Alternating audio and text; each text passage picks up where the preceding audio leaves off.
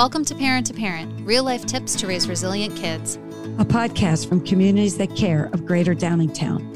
This is Chrissy Jimbowski, and I have 2 young kids. And I'm Beth Ann Sinelli, and have 2 adult kids. Together, we'll meet with experts and fellow parents to share personal stories and provide support and actionable steps to strengthen your family and raise healthy kids. We're glad you're here. Let's get started. Welcome to Parent. This is Chrissy. And this is Beth Ann. And today we are really excited because we're speaking with our friend, our CTC board president, and a Downingtown area school district parent, Dan Brady. And Dan, we want to welcome you to our Parent podcast series. And we wanted to talk today with Dan about his involvement with CTC. And why he has been part of CTC now for quite a few years as a board member and now as our incoming board president, and why this work is so important to Dan and his family and also to our community. So Dan, welcome. Thanks for joining us so early this morning with coffee in hand. Thank you. Thank you very much for having me. It's a pleasure to be here. So Dan, a good place to start would be, can you just tell us a little bit about yourself and your family and your kids, since you are a Downingtown parent and family? Sure. I'll start with like my grown-up life with my children. I am married, and my wife and I have 3 children. One is now in college. She graduated from STEM 2 years ago. We have another one who is a rising senior in high school. She actually goes to a private school outside of the district. And then our youngest just started 7th grade at DMS yesterday. Wow. It goes by fast. Yay. First day of school. Yay. Uh-huh. Yes. Very exciting. And so, and you guys have you guys been in the Downingtown School District for all years, pretty much, for the most part? We actually moved. So I moved into the district with my family as a young child in 1977. My wife, Karen, and I moved out of the district for 9 years. We lived up in Douglasville shortly after we got married until about 10 years ago, going on 11 years, I think now. Okay. And then moved back into the district and moved our kids back into the district, into district schools about 10 years ago. Okay. Love the area. When we were first married to just Chester County, the first house was tough to find affordably. We moved out for a little while, but knew we'd find our way back down here, as we did. Yeah. And Karen was not born in the district, but over next door in Westchester, so she's lived in this area all her life. Okay. All right. So you've got this pretty good perspective. Then you've got 3 children. You've had been at the elementary level, middle school level, high school level, and now a young adult who's in college. So you kind of have a pretty good perspective on some of the parenting challenges and issues. And you're really active in the community. So you kind of have this like really big picture of both sides. From the nonprofit side, from also, the parenting and the family side. So I think when you put that all together, what was it or is it about CTC that kind of drew you in? And I know that we kind of encouraged you to be part of CTC. From you knew you had relationships and friendships with some of our CTC board members and folks over the years too. But kind of what was it about communities that care that sort of became your passion to doing more work in the community? What was it? So first, who was Cynthia Black, who is also a former board president, and I think one of the founders, or maybe a starter of CTC years ago. Yep. Yeah, really instrumental, right? CTC, it's been in the community since 2001 in different, iterations of it. But Cynthia was really instrumental in the, getting the 501c3 status and kind of building the infrastructure for it and recruiting so many of us to be part of the work, which is why we are super excited with our board and our staff. But Yeah, so Cynthia, I own UPS store franchises. That's what I do when I'm not working on the board of CTC. And Cynthia used to come into our store in Lionville a lot. Yeah. And she would do printing for CTC. And, I think Cynthia is a great relationship builder, and she would talk about, what she's doing. And I believe she was going through some stuff with one of her kids at the time. This was a number of years ago, several years before I even became involved. And also at the same time, one of my brothers was going through some challenges with one of his children and mental health issues and substance use issues. And maybe we could talk a little bit more later in the podcast. I had my own issues when I was a kid. So the work, especially, prevention and working to come up with healthy alternatives, for kids, it struck a chord with me. Yeah. And Cynthia invited us, myself and my wife, I guess probably a couple years after I met her, to a dinner prior to COVID, when we could all get together publicly and not think too much about it health-wise. And I at that time, I had been donating. Our business had been donating to CTC's cause for a little while. And I think it might have been part of a plan to get me on the board, but maybe always. Cynthia had an award for us. So that's how nonprofits, that's how we work. Yeah, a community service award, a community partner award. And I guess probably about a year after that, actually just as COVID was going into its full swing where no one knew what was going on, that was when I joined the board. And it is a slow burn of pulling people in and building those relationships and things and the type of work that we do. And also, I can't help but plug, Cynthia did do an episode with us where she talks about her journey with substance use disorder with her kids and her family. And I can link that episode up in the show notes too. If people want good idea. Because it's a great episode. That's a really good idea. It really was.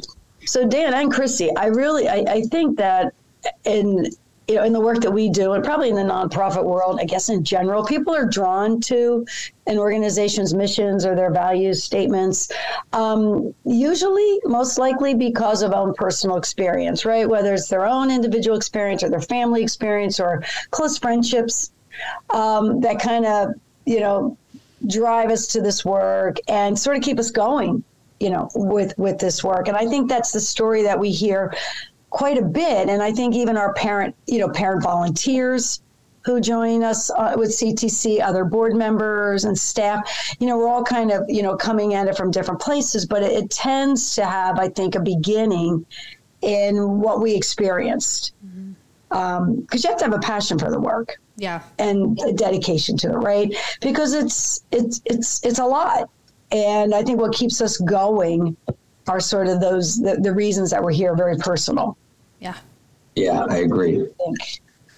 And for me, so we had an event, a dinner a couple of years ago, and I spoke a little bit about my own journey, starting at a very young age. I 2 parents, 4 siblings, a loving household. Probably a number of factors, including 3 older brothers who like to get into trouble and the younger sibling who like to tag along. I developed abusive relationship with alcohol and later drugs at a very young age. I mean, like crazy young. Didn't really strike me until I was much older that it was, particularly unusual and unhealthy. But I think the first time I ever drank a beer, I was 10 years old. Yeah. That's so funny that you say that, because I need to have a conversation with my 10-year-old and I'm like, because that's the age though. It is 10. It's young, 10, but it's not 10, uncommon. 11. It isn't I think there's some stat out there and I can find it that says almost half of kids by the age of 12, 1 out of 3, 2 out of 3 kids by the age of 12 have drank alcohol. They've tried. it's not. Yeah, and the trying it doesn't, that actually doesn't surprise me. When I'm just with my friends or just out socially in public, and I listen to other parents and just the way adults talk about alcohol, especially. When I was younger, I remember gateway drugs, marijuana, and like alcohol was never really talked about, but like alcohol is just so embedded in our culture. Like, I just think people don't think about it. And I think people don't even realize often the way they're talking about it around youth and around their children. I think the whole conversation is it's like a thing to look forward to. So I don't think it's that unusual. Although when I think back, like 10, it seems crazy to me thinking back on it now, but I understand how it's, I almost feel like we train our kids, not all of us, but I think there is a cultural thing where we're unwittingly training our kids to drink alcohol from a very young age. I hear teenagers who I don't think are talking about, they'll talk about, I can't wait till I'm 21, or one of my nephews, wants to move to Ireland or something because they're drinking at 18, Less. Right. So, that past I had is definitely something that helped, to your point, Beth Ann, a moment ago. The mission of CTC and the prevention mission really resonate for me. Because if there was something like CTC when I was in school, maybe I would have gone in another direction. I mean, I ended up okay, but I think it was like a lot of dumb luck because I said 10 was the beginning, but I drank to intoxication when I was like a middle schooler. Really? More than once. And how did you have access? Were you following along with your older brothers and somehow, or was it just pulling stuff from the fridge in the garage, a ridiculously wide array of possible paths. And I utilized as many as I could. My parents' liquor cabinet, friends' parents' liquor cabinets. When they got a little bit older, my brothers. Whether they were having a party, maybe when my parents, out of town, or maybe I would ask them, other friends with older siblings.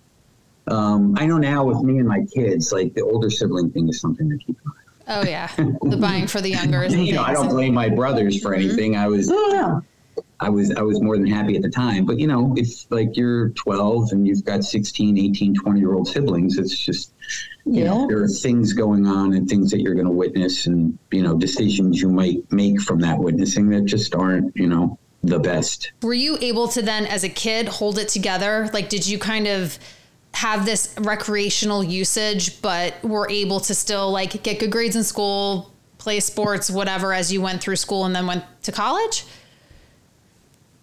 Yeah. And I'm not sure exactly how I pulled that off either. So, and I do believe, and this is me self-diagnosing years later. I realized this maybe 10 years ago. Probably some social anxiety that led me, to drink. Yeah. And, when I had a couple in me or we're at a party or something, everything was loose and fun. And then also to later start smoking pot, which was really basically at the beginning of high school. And somehow drinking recreationally and also smoking a lot of marijuana, I managed to get decent grades. And, if I had not done any of that, who knows, maybe I would have been a rocket scientist or if I'd saved some of those brain cells. Yeah. And I went to Catholic school. And, to the question before about availability, that, once I was in high school, and I think my parents sent me, they're devout Catholics, so that had a lot to do with it. But I get the sense that there was also an impression that, it's a Catholic school, so it's, it's a better environment than public school. And that was definitely not the case.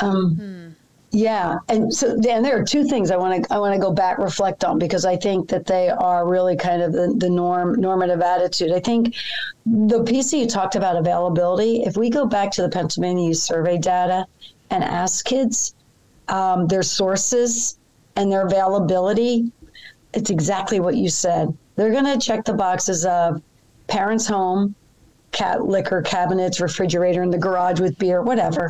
They're going to talk about older siblings. And they're going to talk about older friends. It's exactly what you said. And then they couple it with, we can't get caught. We won't get caught.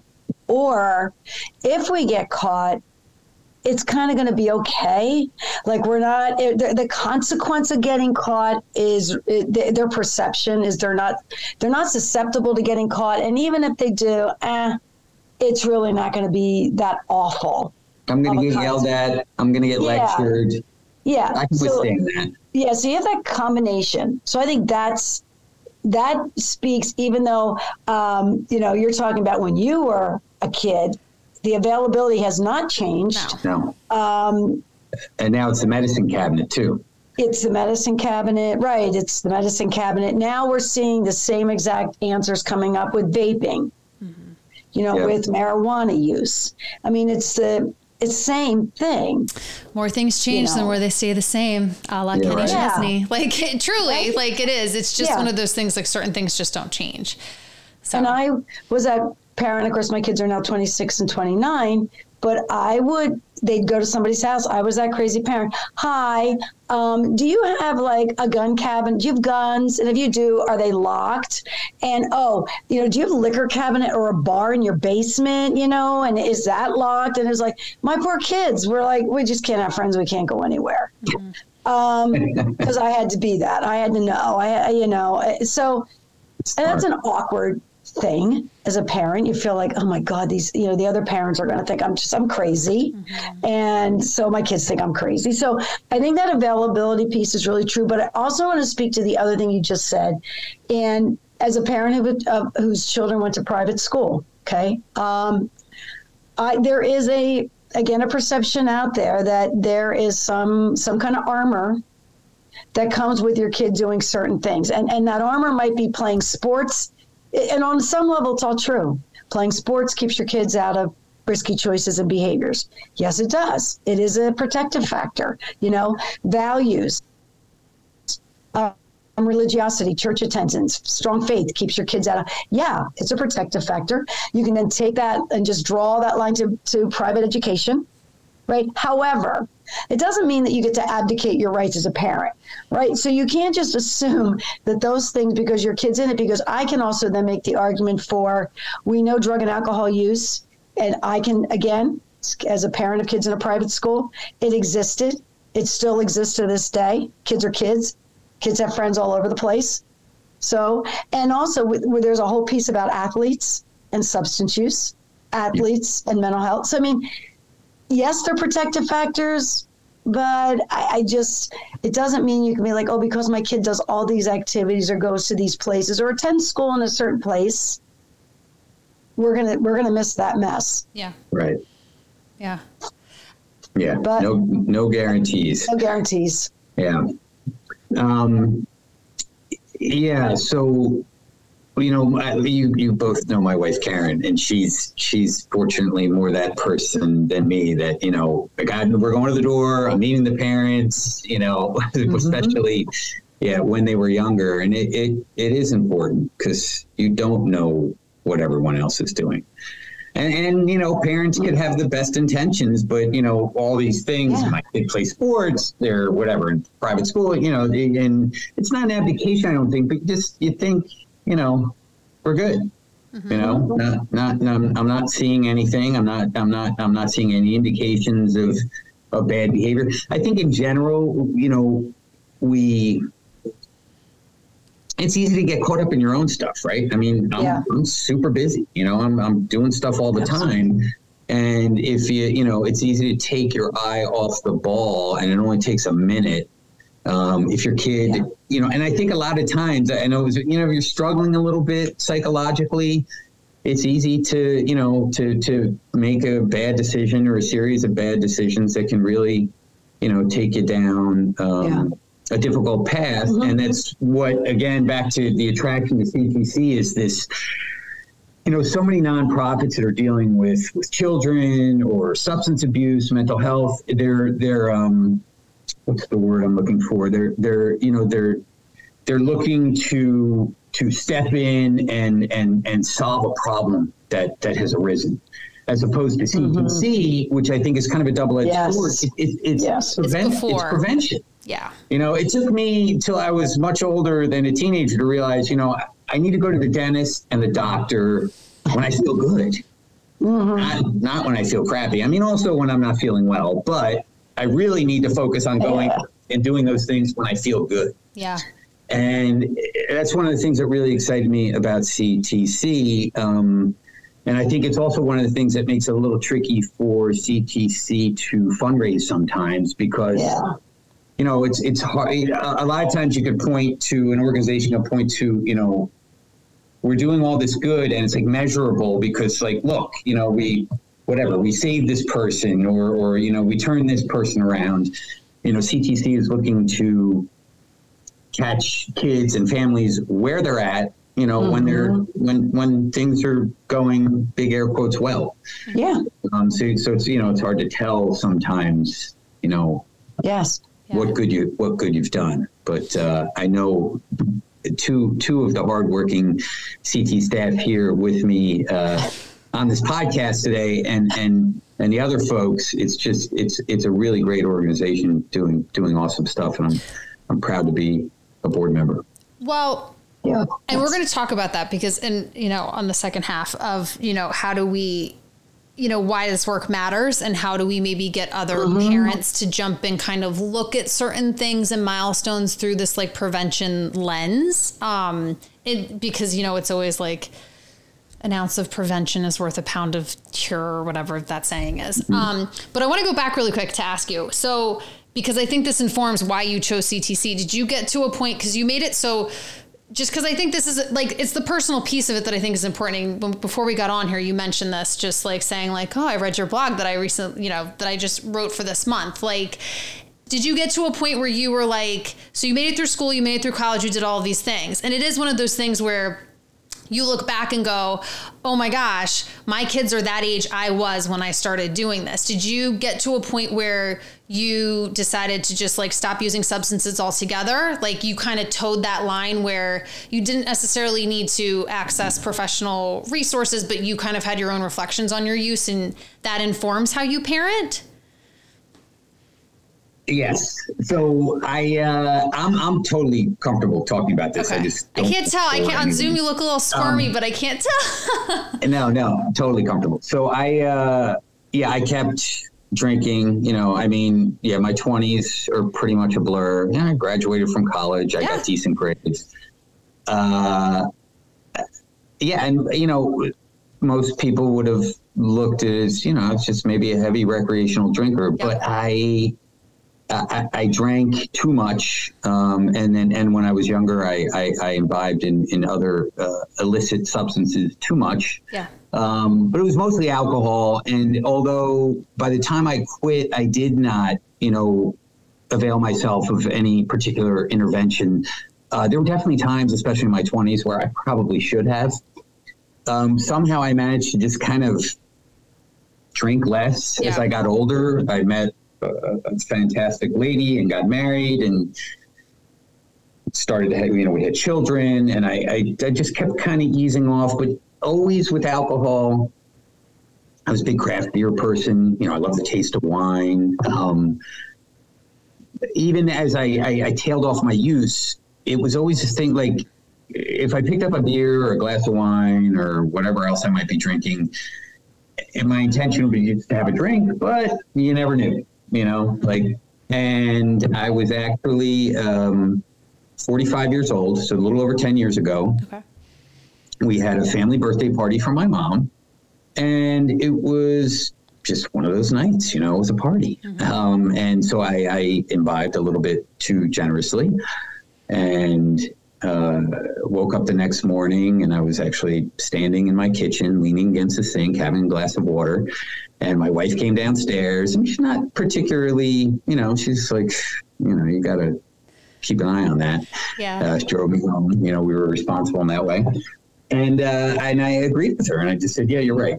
I'm done. I'm done drinking. I'm going to stop this now. Yeah. And I called everyone that I was with. I ended up calling like everyone I was real close with at the time. And I didn't really realize the import of this at the time, but I do now. That I let them all know. I actually apologized to everyone. Most of them were like, what are you talking about? Yeah. And let them know I was done drinking, which was also interesting. There were a lot of supportive people, and there were a couple of people, some of my closest friends, who I partied with the most, had interesting reactions, Did they say, you don't have a problem, you don't need to quit drinking? Mm-hmm. Or if you just lay off a little bit? Mm-hmm. Yeah, so it was kind of a cut like that, and about 10 and a half years later, I'm really happy I did it. And I read your blog post, Chrissy, I guess last week, about, and I think maybe I had overheard you say this, but I forgot that you had quit drinking just over a year ago now, right? Yeah. And that really resonated with me. First of all, it was, your writing is always good, but it was really wonderfully written piece, and yeah, it really resonated. I could definitely see where you're coming from. My path was probably a little bit rockier and a little bit more abusive. Yeah. But the end point, very similar. Yeah. And thank you. Yeah. But it is, I think, and my point of this too, and it was a longer article when I originally wrote it, but I had to cut some stuff out. But it was, here I am, the queen of drug and alcohol, sitting here working in this field forever, right? And I would always have wine weekends, before kids, like sometimes during the week or whatever. But it was I actually found it just got away from me in the pandemic. And I was in that statistic of a mom that was a parent. I mean, everyone really, it wasn't even just that. It was parents, they teased out some stats with parents, but it was really just everyone was drinking more. And to your point about the cultural influence, it was hashtag quarantini and there's nothing else to do. So let's day drink. It was very pushed as this is how we're going to all deal with being home.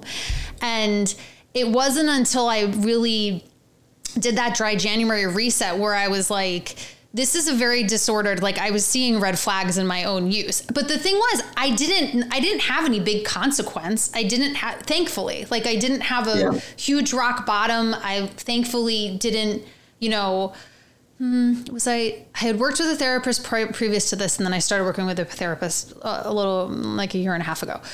So that kind of got meshed in there too. But it's just, I guess the point is that you don't necessarily, there's a lot of gray in between. And it's to think about, substance use and your relationship with different substances, where it's okay to question it and to break up with that substance without having a huge big, terrible thing that happened, or even using that thing every single day. And it's interesting because a lot of times people will be like, you don't have a problem drinking. Why are you quitting drinking? You love wine. Why? And I'm I do, but it's not really working for me anymore. And I felt now it's very freeing not to think about moderating, because anytime I usually would drink wine. That was my substance of choice. I could never have one. I couldn't. I could stop at 2. I would never drink and drive ever. Even if I was by myself and didn't have kids with me, going out to dinner and stuff, I just wouldn't. It would freak me out too much. I just didn't like that, to mix the two and whatever. So I would never drink and drive. But if I was at home or somewhere where, my husband or somebody else was driving, I could stop after a couple, but very rarely would I ever just have one glass of wine ever. So, and I'm glad that resonated with you, because that was my hope in sharing, that story also, because it's one of those things where I think also as you get older, I turned 40, I'll be 41 in October. I think as we get older, the theme that I hear from other people is I can't drink like I used to. My sleep, everyone just is it messes with my sleep too much. I don't really feel good, but yet, or people, will just say that or just continue to use in ways that they used to, even if it isn't necessarily serving them, just because that's what we do. Yeah. But my hope was that it would resonate with other people that are maybe thinking like, well, is this something that I could do? I don't know. I feel very free from it. I feel very free not having to have the mental load of thinking about moderating or thinking about like, okay, do I have a bottle of wine? Okay, I just have to get to 5:30 because then I can have a glass of wine, but only 2 glasses, not the whole thing. So then I'll have half the bottle left on Friday. Like you do all of these things. Like this is how fast my mind works. It does. And it's very freeing just not to have that mental load in my brain anymore. And I sleep a lot better. My anxiety is a lot less. So not that don't. And it's interesting to me that you said that you had social anxiety, and that might be a reason, which is a very common reason why people will use substances, because you are like one of in person in real, I mean, even on this, but like when I see you are like the most outgoing, eccentric social person. So this is it's a very interesting thing for you to say that you were using for social anxiety, but maybe, I don't know, as a younger person, maybe you experienced it more. Well, I mean, I actually think I'm a you know, and I compare myself to my wife. You know, if I put myself up next to her, I'm a little bit of an introvert. But, you know, that's that's a spectrum like so many things. And I'm probably somewhere in the middle. Yeah. You know, I can be very outgoing and friendly, but like I'm cool with, you know, like being to myself with a quiet book somewhere. That's one of my favorite things to do. Back to the drinking and quitting thing, you know, I think I was very lucky that it wasn't some crazy rock bottom, like some terrible disaster happened, you know, especially in my 20s. I think I created, you know, tons and tons of potential for that. I just got lucky, you know, it's all there is to it. And before I quit, I spent a lot of time thinking about it. I used to run triathlons. Whenever I was training, I would, you know, similar to what you were saying, you know, I would go through these mental gymnastics about, you know, oh, I won't quit and drink while I'm training. And, you know, I'll just drink after I finish a race because like I'm rewarding myself. And, you know, I'd be on these runs thinking about, you know, really to quit drinking alcohol. And that was probably a good 2 or 3 years before I finally took the plunge. Yes. And that was the other thing too, is like, this was something that I kind of was considering for years. Like it really was over a couple of years. Like it wasn't like a quick thing or whatever. And I do have the component of, you know, my dad was an alcoholic. He had alcohol substance use disorder. And then he was in recovery from that, but switched to other things. So, but he would always say, well, I don't drink alcohol anymore, and then move to other things. So I have a very strong genetic component to this that, you know, we always talked about as kids or like we were told as kids, but back in the day, you know, it was like a thing of like, well, we don't talk to anybody about this. Like it was seen as a thing, like we weren't allowed to tell other people like that's how it was. But also at the same time, like, well, remember this runs in our family, but don't tell anybody about it. But remember it runs in our family. So it was that push and pull of that, but it's always been in the back of our mind that genetic component of like, you got to kind of watch it. And then I think just as an adult, you start to reflect. So of how these experience, like you said, like you're going through your own stuff. And then once you get stable and get out of it, it's like, okay, well, how does this influence my parenting? How does this influence my kids? How can I make this path different for them than it was for me? Yeah. So on the genetic component too, I mean, my family, like alcohol and mental health. I mean, it's a messy gene pool, frankly. And the big difference, you know, Irish Catholic, my parents probably a little bit older than yours. It didn't even get talked about within the four walls of the house. You know, nothing did. Yeah. And that's, hopefully my parents don't listen to this, but if they do, hopefully this is not an insult. I think some of the best things I learned is watching how other people did it and assessing and saying, you know, I don't think that way doesn't work for me. I think I'm going to try something different. And fortunately, Karen had a very similar experience, I think, and similar takeaways where we are much more communicative with our children than our parents were with us. I think Karen's even better at that than I am. But, you know, growing or adulting and starting to raise children and watching them grow up and thinking about, you know, one of the things I really work is like not have learn from my childhood and my upbringing, but like not have it like directly inform all of my parenting decisions, because I think that would just be like completely panic parenting. Because as I watch my kids, my 12-year-old, like I was like drinking way too much, and this kid is like, he seems at least incredibly innocent to me, and I'm just like, oh, like, you could actually live like that? Wow, that's really nice.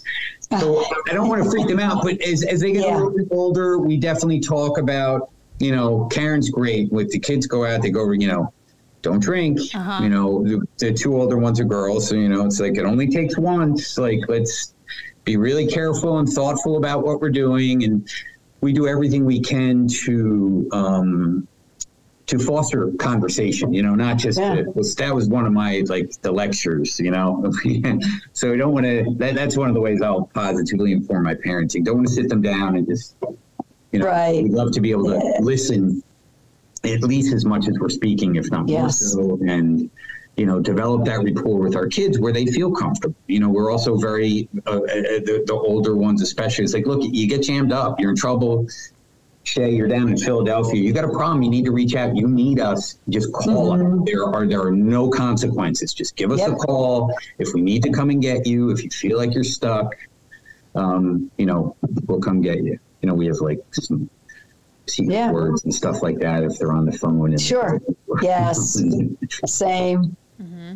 So I work hard not to be too freaked out by my children as they're going through their different stages and putting too much of like what I was. Yep. Yeah. Good point. Thankfully, it appears even how my 19-year-old exists down at school. Maybe she's really, really good at hiding it, but I don't think so. We've got a good relationship and we talk a lot. The way she functions is just like, sometimes I'm like, where did that come from? Yeah. Yeah. That's not from these genes, right? That's for sure. But I'm not questioning it too much. I'm super excited and happy. And I hope that all my children keep on the paths that they're on. We do everything we can, but we understand we can't do everything. As I mentioned, there's a fair amount of mental illness, both my mom and dad's side, especially my mom's side. So definitely as, the kids reach puberty and, there's certain times that things can crop up. But definitely a little bit in the back of the mind, just to keep an eye on it. And we're real communicative around that. Karen's done some therapy. I've done some therapy. And, we always keep that out there as an option for the kids, just some CBT that, just have someone to talk to that's not braided with all that, oh, you're going to judge me, Mom, or you're going to judge me, Dad. Yeah. But I do like when you, I like your term, the panic parenting. It's a balance, right? It's a balancing act because you're aware of your past, you're aware of your family, you're aware of all the stuff going on, all the boogeymen there hiding out there in society with all the stuff, right? But you can't put that all on your kids, and you can't be in that constant state of control and panic. So I think it's important that you know it and you recognize it, but you deal with it when it's appropriate, right? I mean, you just can't be constant oh no, you look like your great aunt, whatever, or you said that I mean, you know it and they know it, but you got to be really careful there. Yeah, because you can do all those things. It's a decision. Yeah, it doesn't work. It might not show up right away, but it just doesn't work. It doesn't work for the relationships. To parent from that place is just and I think a lot of people do it. And I do it sometimes. I'm sure. I do. But I work to be real conscious about it and not basically create from my past what they're going to do. So we have more to talk about with Dan, and we will do that after a quick break. We'll be right back. Hey, Chrissy, how are you? Hi, Cheryl. Oh my gosh, I can't wait for the parent-to-parent groups to start up again. I'm excited to see everyone. I know, me too. Almost everyone that attended in the spring said they would be returning too. So what are some of the topics this year? We have some really good ones planned. Our topics include sibling dynamics, family culture, balancing the busy, and more. I'm sure it will inspire some great conversations. And it's still every month starting in October, right? Yes, each group meets once per month from October to May. Okay, where do I go to register? I need to do this right now so each session is on my calendar. Go to dtownctc.org and click the Parent to Parent tab. If you select groups, you'll find the details. Perfect. I'm registering right now. I can't wait to see everyone. Me too. I'll see you real soon. We're back. So, Dan, is there anything that has surprised you as a parent since you have started working with CTC and kind of starting to view parenting through this prevention lens? I've definitely learned a lot. I don't think that I had any understanding of what PAYS was prior to my experience with CTC. I think if I'm not mistaken, that's like every other year. So, and I just think my kids all happened to fall in the year it wasn't. So that wasn't my first experience. I think I'd hear about it from the school. And I don't think my wife or I would be those parents who would, not want our kids to see that. But it just, we didn't experience that. Again, talking about my experience as a young person, there's just not a lot around being a young person in school that could surprise me too much, I think. Watch, one of my kids will surprise me tomorrow after I said that. I guess surprise might be a strong word, but one of the things that I notice, and it might be a misperception, this day and age, it seems to me that, people are still kind of afraid to talk about substance use issues, mental health issues, outside of, and maybe it is just outside of their, whatever immediate family or very tight-knit friend group. Hopefully it's at least happening there. But I guess I would like to see more of that. I'd like to see more open conversation in the community, continuing to break down, those barriers about, mental health and the importance of it and the steps that could be taken for people to, live a mentally very healthy life. Yeah, it does. Even all these years later, I guess it just comes back to it's everything about prevention, right? Sometimes you sadly don't become really involved in these conversations and this work until there's a strong reason to, or a tragedy or something does happen. So I kind of think that even with, on one hand, everything is out there, everything is on the table. Everybody sees, hears, knows, it seems everything, but yet our comfort level with the conversations hasn't really got up to speed to that. And so we still have the perception that, if I go to this parent program or I go to this, it's going to look like I have a problem. My family has a problem. My child has a problem. I don't want to give that impression, or I'm not doing something right. I'm making a mistake as a parent maybe, so that, my whole credibility thing then and what others think. So we keep saying that there shouldn't be that sort of hesitation, but yet I still think that there is that hesitation. And as long as things are going along quietly, folks don't feel the sense of urgency to take part in programs or seek things out, because we've had parents, when we're casually at a table at an event handing out informations, and we'll hear a parent might say, I don't have to worry about that yet. Oh my gosh, my child's only in elementary school. Oh, no. They're still 6th grade. It's really not quite secondary yet. It's okay. We don't need to know that just yet. And I know that on one hand, I think they truly do believe that, but I think there's also a fear to that too, a little bit. And I don't know. What we don't know won't, whatever us. But I don't know. That still, in all of these years, it's like my 40th year in prevention. I've never seen that change. I mean, even back in the day when we didn't have the internet and I was doing prevention work, it still has not changed, even though your child has access to that and more. Yeah, and that's probably like a really tough line that, like you said, the parent, I'm sure I went through this when it's hard to remember some of my kids being that young, but, it's like, oh, it's too early. Like, it's too early to talk about it until it isn't. And you don't really, you don't know when that happens. Like, there's just not a hard line anywhere. It's like, well, 12 and a half, 12 years old and 263 days. That's the time that you should start talking to your child about substance use issues or, mental health issues. Or, like, it's just, it's not a thing like that. And I think most people, and I totally understand it, want to err on the side of, oh no, they're too young and innocent to talk. Let's just keep that little. I wish we could. Well, I'd be the first one to want to wave that magic wand. That's over me. that. I'm in the field and I'm sitting here going, oh my gosh, like, we were at a birthday party and there was alcohol provided, for like a daytime thing, and there was alcohol provided for parents, whatever. But I had the thought afterwards of, hey, that could have been an opportunity where my 10-year-old could have easily drank alcohol or tried it for the first time, because a kid could have snagged a couple beers out of a cooler, gone around the corner, been like, hey, everybody, let's try this for the first time.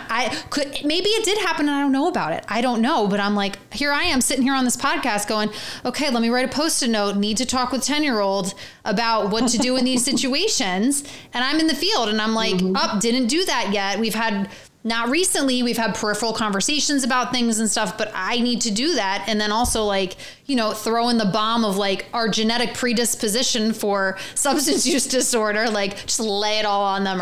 And then also piled on top of the fact that this is a kid that hates to talk about feelings or any like eye to eye direct contact. So I'm gonna have to like take him for a walk or like do something and be like, hey, how was school? Whatever. Did you know that alcohol use disorder runs in our family? Like, I somehow unload this on him in a sly way, because, it wasn't until after the fact that we had this, like it's like back to what we were saying at the beginning. That's the age. Like, this is the age 11 to 13. Like, there's the danger zone. This is the not too young. This is where the conversations have to start, that often and early. That's what we're touting all of the time.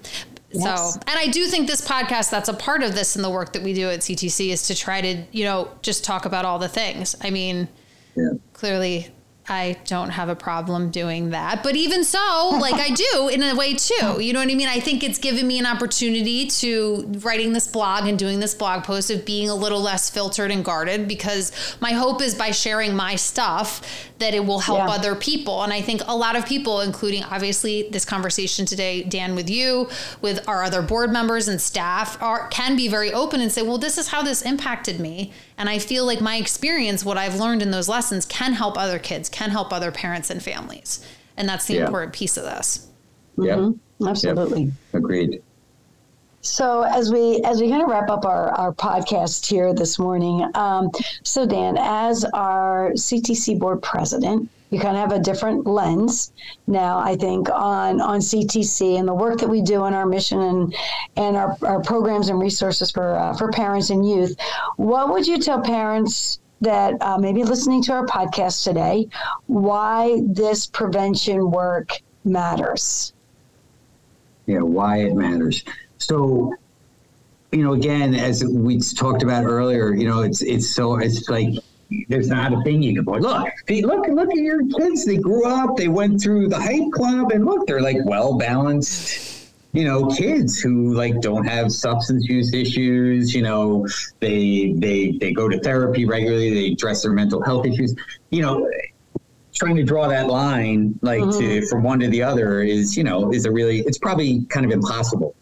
But I just think, the more points of contact you can have with youth, where you're delivering positive messages, where you're able to have peer groups share positive experiences, or even share, troubling or negative experiences that they work through, through talking and interacting in a positive way, it's just a good thing that is going to strengthen the community and is going to lead to, a stronger, more productive and positive next generation.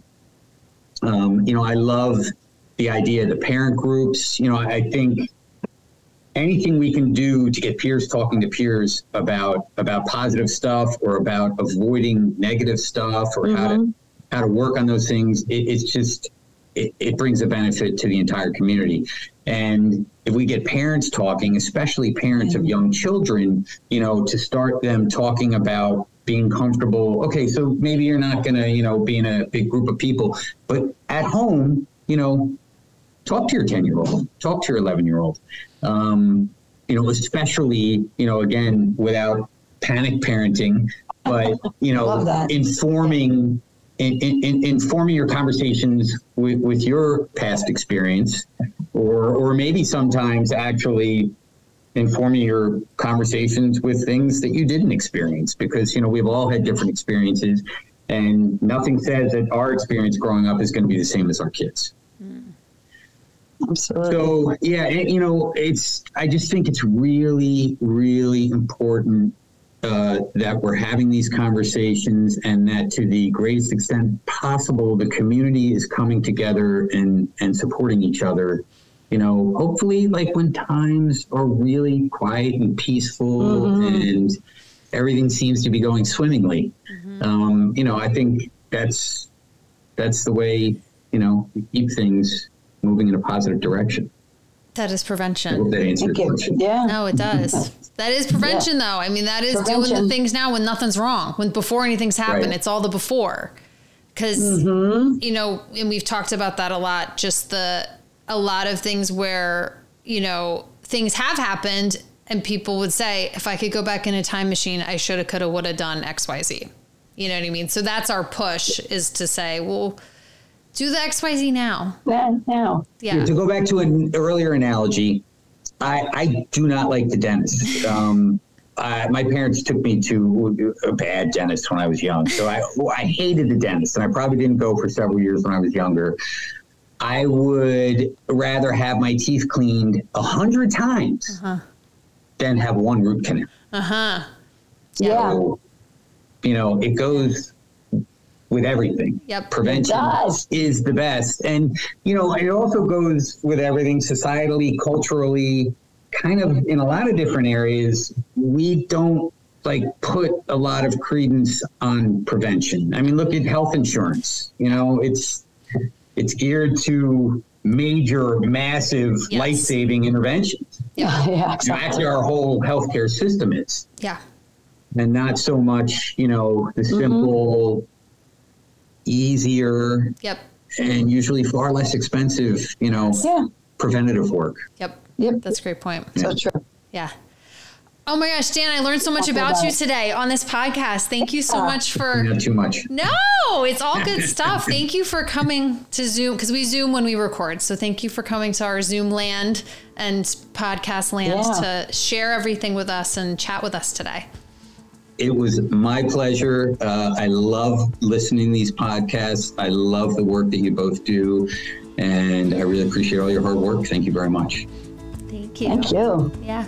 All right. Thank you, everyone, for joining us today. You will find information and links to everything we talked about in the show notes. And you can also follow me, Chrissy, on Instagram and Facebook under my CTC Chrissy name for other information and links related to the podcast and other resources. Make sure that you are clicking subscribe or follow, that little check mark in your app that you're listening to us in, so you can stay up to date on our latest episodes. And of course, if you're liking our podcast, we would love it if you would share it with a friend, send it to somebody, post about it on social media and tag us. That would be great. So we will talk to you soon. Thanks. Bye.